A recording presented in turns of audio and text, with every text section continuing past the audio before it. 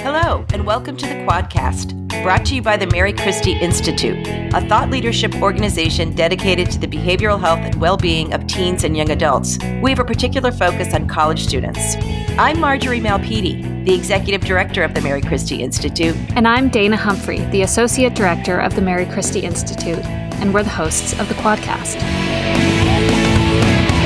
Today we are talking about faculty's role in college student mental health, a dynamic that has changed significantly over the past 18 months due to the pandemic, but remains a major factor in improving campus climates around mental health and well-being. Today's guests spent a lot of time thinking about this. They are Dr. Andrew Shepardson, Vice President for Student Affairs and Dean of Students at Bentley University, and Dr. Zoe Ragouzeos, Executive Director of Counseling and Wellness Services at New York University. Dr. Ragouzeos is also the president of the Mary Christie Institute, and Dr. Shepardson is on our board of directors. Andrew and Zoe, welcome to the Quadcast. Hi. Thank you very much. I'm excited to get started. I have two great experts here on this topic. Much has been discussed about faculty's role in helping to support college student mental health, with the conclusion that it is a key factor. The Mary Christie Institute, together with the Healthy Minds Network and the BU School of Public Health, did a survey on this last spring. We're definitely going to be talking about some of what we learned, but first I wanted to ask each of you, and I may start with you, Andrew,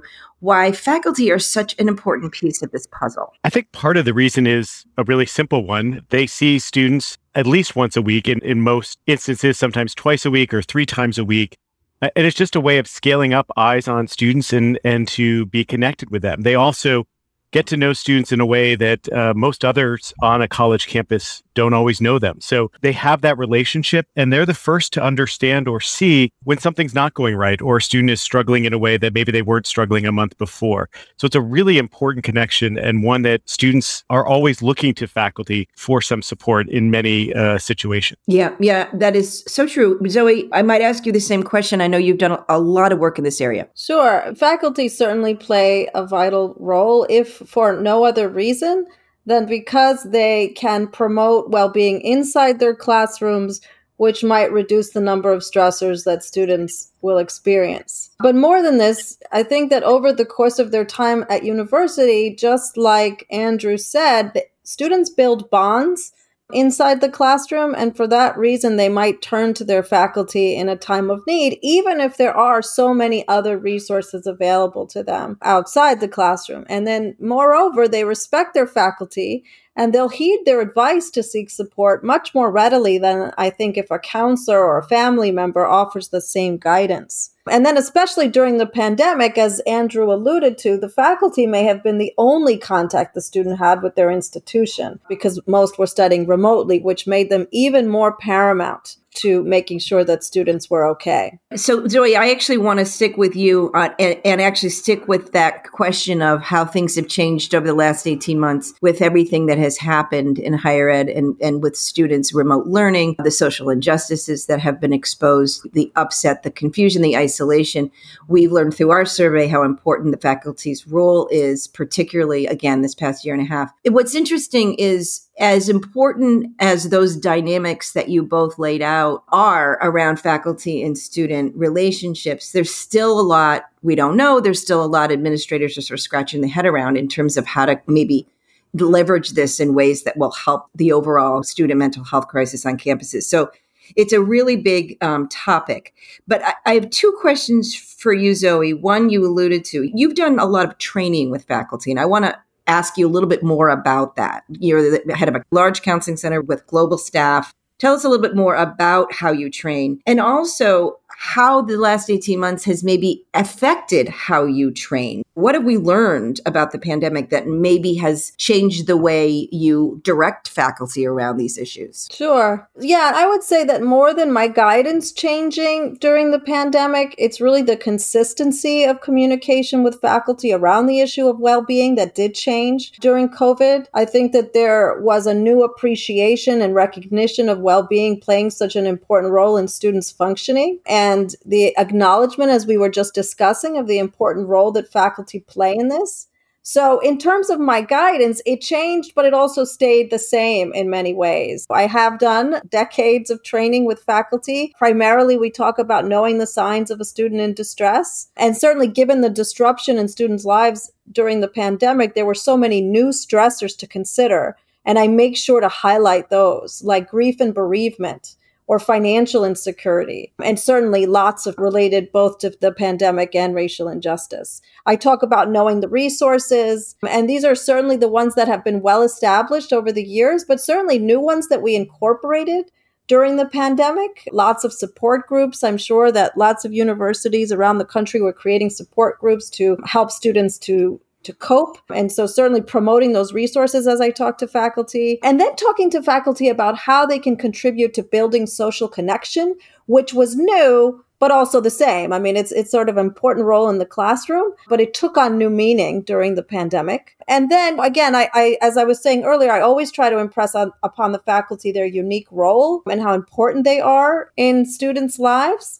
And then finally, something new that I always talk about with faculty now, and I think I will forevermore, is the issue of their own well-being and functioning and how central that is, given the amount of challenges they had to surmount while having to teach during the pandemic. And so I try to remind them that if they're going to help others with their well-being, they also have to be mindful of their own. Wow, that's great, particularly now, of course. Andrew, I'm just going to ask you if you want to comment on all of the above. That was some really good advice. That was great advice. And I think what I would add, part of it too, at least at the institution I work, which is very much a place-based residential institution, that ability to have those connections for faculty to just serendipitously run into a staff member to ask a question or a fellow faculty member to say, hey, this happened in my classroom today. I'm not sure how to respond to it.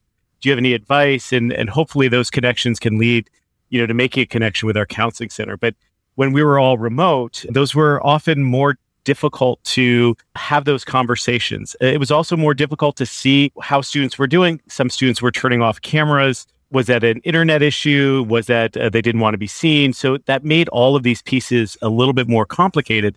And now as we're coming back, we're trying to find those connections again to ensure that there is support for faculty and those connections are there, that they know how to connect with each other, but also how to manage those new interactions for some of our students who haven't been in a classroom for 18 months and who are now struggling with some of that anxiety as they walk in, and how you can do that, lower that anxiety for the entire group, not just for targeted to one student, but that the whole group is probably coming in with some significant anxiety about being in the classroom and going through the stressors of doing serious academic work. So I'm going to stick with you, Andrew, and talk a little bit more about the issue itself, faculty's role in supporting college student mental health. You supervise all student affairs, and obviously that's the health center and the counseling center, the folks that, like Zoe, who are working with faculty. And I think it's fair to say some faculty are better than others in terms of wanting to reach out and help students in distress.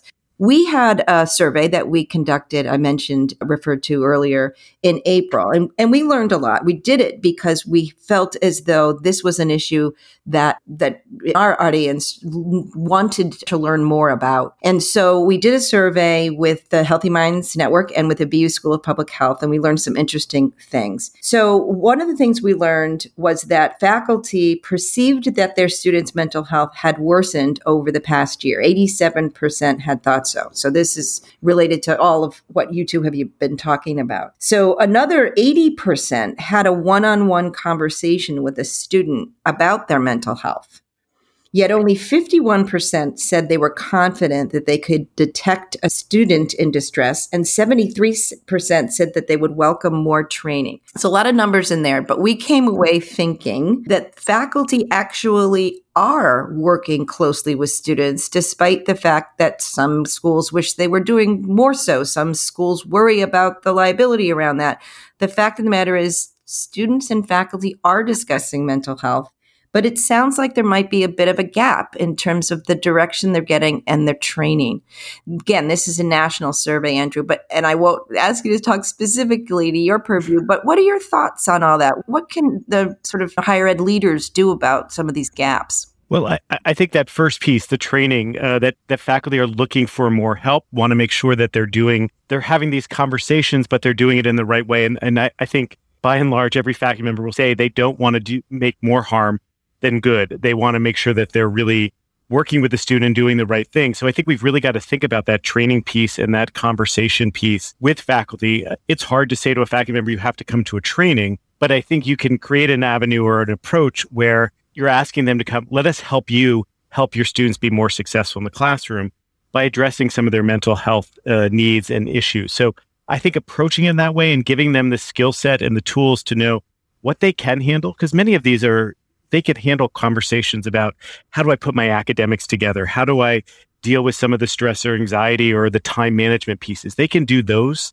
conversations and then know how to refer off or refer the student to someone else. I think the other piece that's really key here is building trust, and that faculty know that there are individuals on the campus who they can trust and who will help them out through a situation. So we've tried to do that. We have a network where you can report if you have a concern about someone in the community, but we really try to make sure we have a strong feedback loop so that when somebody refers somebody, and you may not be able to tell them all the details or what's exactly going on, but they know that their referral was valued. They know a few days later that someone has been following up and the work has been really helpful and their referral was really key to that. So they know it's not just going into a black hole and not being addressed, or that maybe they shouldn't have done it in the first place. So that building of that trust, particularly in those scenarios, continues and helps faculty want to be more engaged in these conversations and want to think about it more holistically and work with the counseling center or student affairs or within their department to work through these issues. So when you say trust, and you're talking about trust within community members. Correct. Trust that they can call. If they call and seek help, they will get that help, that there will be someone there who will support them through it and have those conversations with a student and report back that they are following up on it, that their message wasn't just not listened to or followed up on. And if I can throw something in there, Marge? Please do. I was just going to ask you as an advisor on this survey. Yeah, it sometimes needs to be made very clear to the faculty that any intervention they make when they have knowledge of a student struggling with mental health issues is a legitimate one, right? So they don't all have to feel comfortable speaking to a student and discussing their mental health issues. They can just refer it if they feel comfortable only doing that. And then, of course, you teach them more for those who would feel comfortable probing further with the student. You would teach them some more skills, but you want to let them know that any intervention they make is important and, as Andrew said, will be followed up on, and that they don't all have to feel comfortable approaching the student and getting the details themselves. Got it. So it sounds like, Zoe, in your view, and Andrew, yours as well, the most important thing, to the extent that you can pick one, would be to make sure faculty can detect and refer a student who may be needing some help.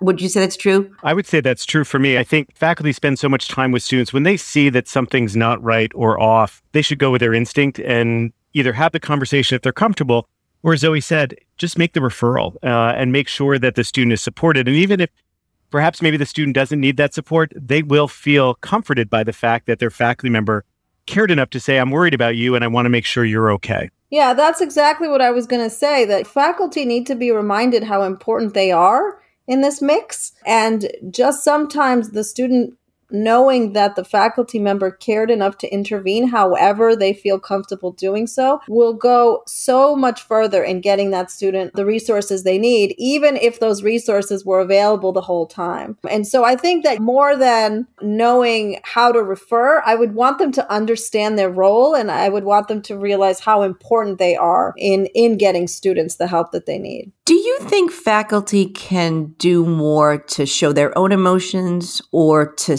talk more freely about feelings, how their students are doing? And I'm wondering if it's something that they'll do more of now after what we've been through over the last 18 months. I can say that I think that faculty, they don't have to disclose their own personal feelings, but they can certainly acknowledge the challenge of the current time. And they can say that this has been challenging for me as it's been challenging for you, maybe in some of the same ways, maybe in different ways. And I think, again, if they could verbally say that in a class, that the students will really appreciate that they're being considered as whole people, and not just how they're functioning in that particular class in that moment. And then they could do a lot more. I think making syllabus statements, just again, reminding students of the resources, considering different options for class participation and facilitating, again, a community in the classroom with student small groups and varying ways of participating so that students who don't feel comfortable raising their hands can contribute in other ways, and just encouraging life balance generally in the classroom with deadlines and those kinds of things. That goes so far, and it doesn't require the faculty member to be talking about their own personal feelings,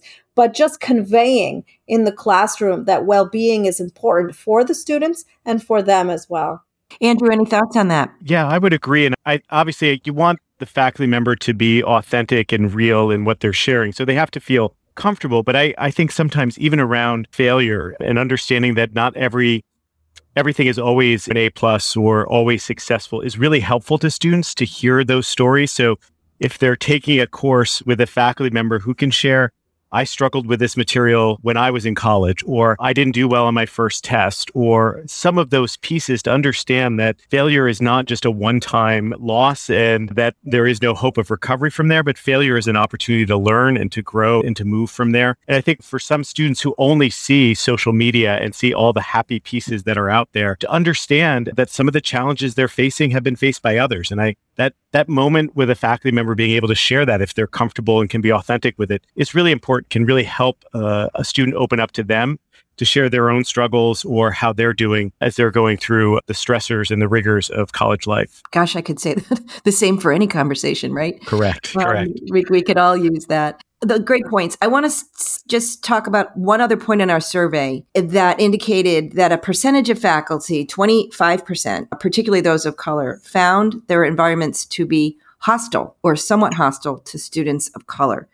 This is obviously disturbing on many levels, but I thought I might ask you, Zoe, why it's particularly concerning from where you sit. If the pandemic has highlighted anything for us, it's that our social environments affect our mental health. So, this data point about faculty having doubts about whether students of color are fully welcomed at their institution is, of course, of significant concern. If they don't trust their administrations, and in turn the services provided by those administrations, they won't advocate that their students use those services. And whether someone feels that they belong will affect their mental health. So it's all really one conversation. I don't consider this separate from the conversation about mental health, because certainly one feeling included and feeling like they belong will affect their mental health. So faculty not feeling like students of color are welcomed in their classroom is all a conversation about the mental health of students. And so back to the conversation about trust, universities need to make a huge effort. We all can improve in this regard of improving our services to students of color and making sure that the faculty are aware of the interventions that we're making so that they can build trust and so that they can trust referring students of color to our services. Andrew, I'm putting you on the spot in terms of what higher education leadership, president's offices, cabinets can be thinking about in terms of helping solve this problem. I think one of the first things that has to happen is to listen to students, to the faculty that, as you're pointing out, are sharing the concerns they're hearing from students. I think it's too often to either read a survey or dismiss, this service doesn't meet my needs or doesn't make me feel welcome, when you believe, well, of course it does. I know the people that work there. But when you sit and you talk to a student and you can build some trust and you can have a conversation about what systemically is not making you feel welcome, what are the pieces of your experience that are not feeling you included or not allowing you to trust that people here care about you. It is, in the last 18 months, really changed my perspective. And maybe part of that is the fact that we could do meetings by Zoom, and maybe in some ways just being one-on-one with a student by computer screen made that opening up a little bit easier, or the ability to share that. But for me, I have learned so much more by just listening to students and their experiences and then trying to figure out, as a leader, how do I incorporate what I'm learning into how we change this experience for students? So I really think presidents and cabinets and leaders really need to listen to students and faculty of color about what is happening on their campuses, what systemically their experience is, and how they can then go forward and address it. Terrific. I think that will have to be our last question. Thank you both so much for being with us and sharing your wisdom and advice. We hope that faculty members will tune into this episode of the Quadcast. And I want to mention that the Mary Christie Institute has created a new guide for faculty on college student mental health. It was advised by Dr. Ragouzeos and students themselves through focus groups this summer. So this will be available on our website along with this episode of the Quadcast. So I hope everybody has a chance to check that out. Thank you so much, Andrew and Zoe, and best of luck in the fall semester. I am hoping you guys are continuing all the great work that you did last year. And again, I hope that you have some semblance of normal, but I don't know if that's the case. Thanks for having us. It was great to talk about this important topic. Thank you very much. This was great. Thank you to both. Bye-bye. This has been the Quadcast, a program of the Mary Christie Institute. To learn more about our work, go to marychristieinstitute.org, where you can sign up for our other programs like the MC Feed and the Mary Christie Quarterly. And if you like what we're doing, leave us a rating or review on your favorite podcast player. Thanks so much for listening.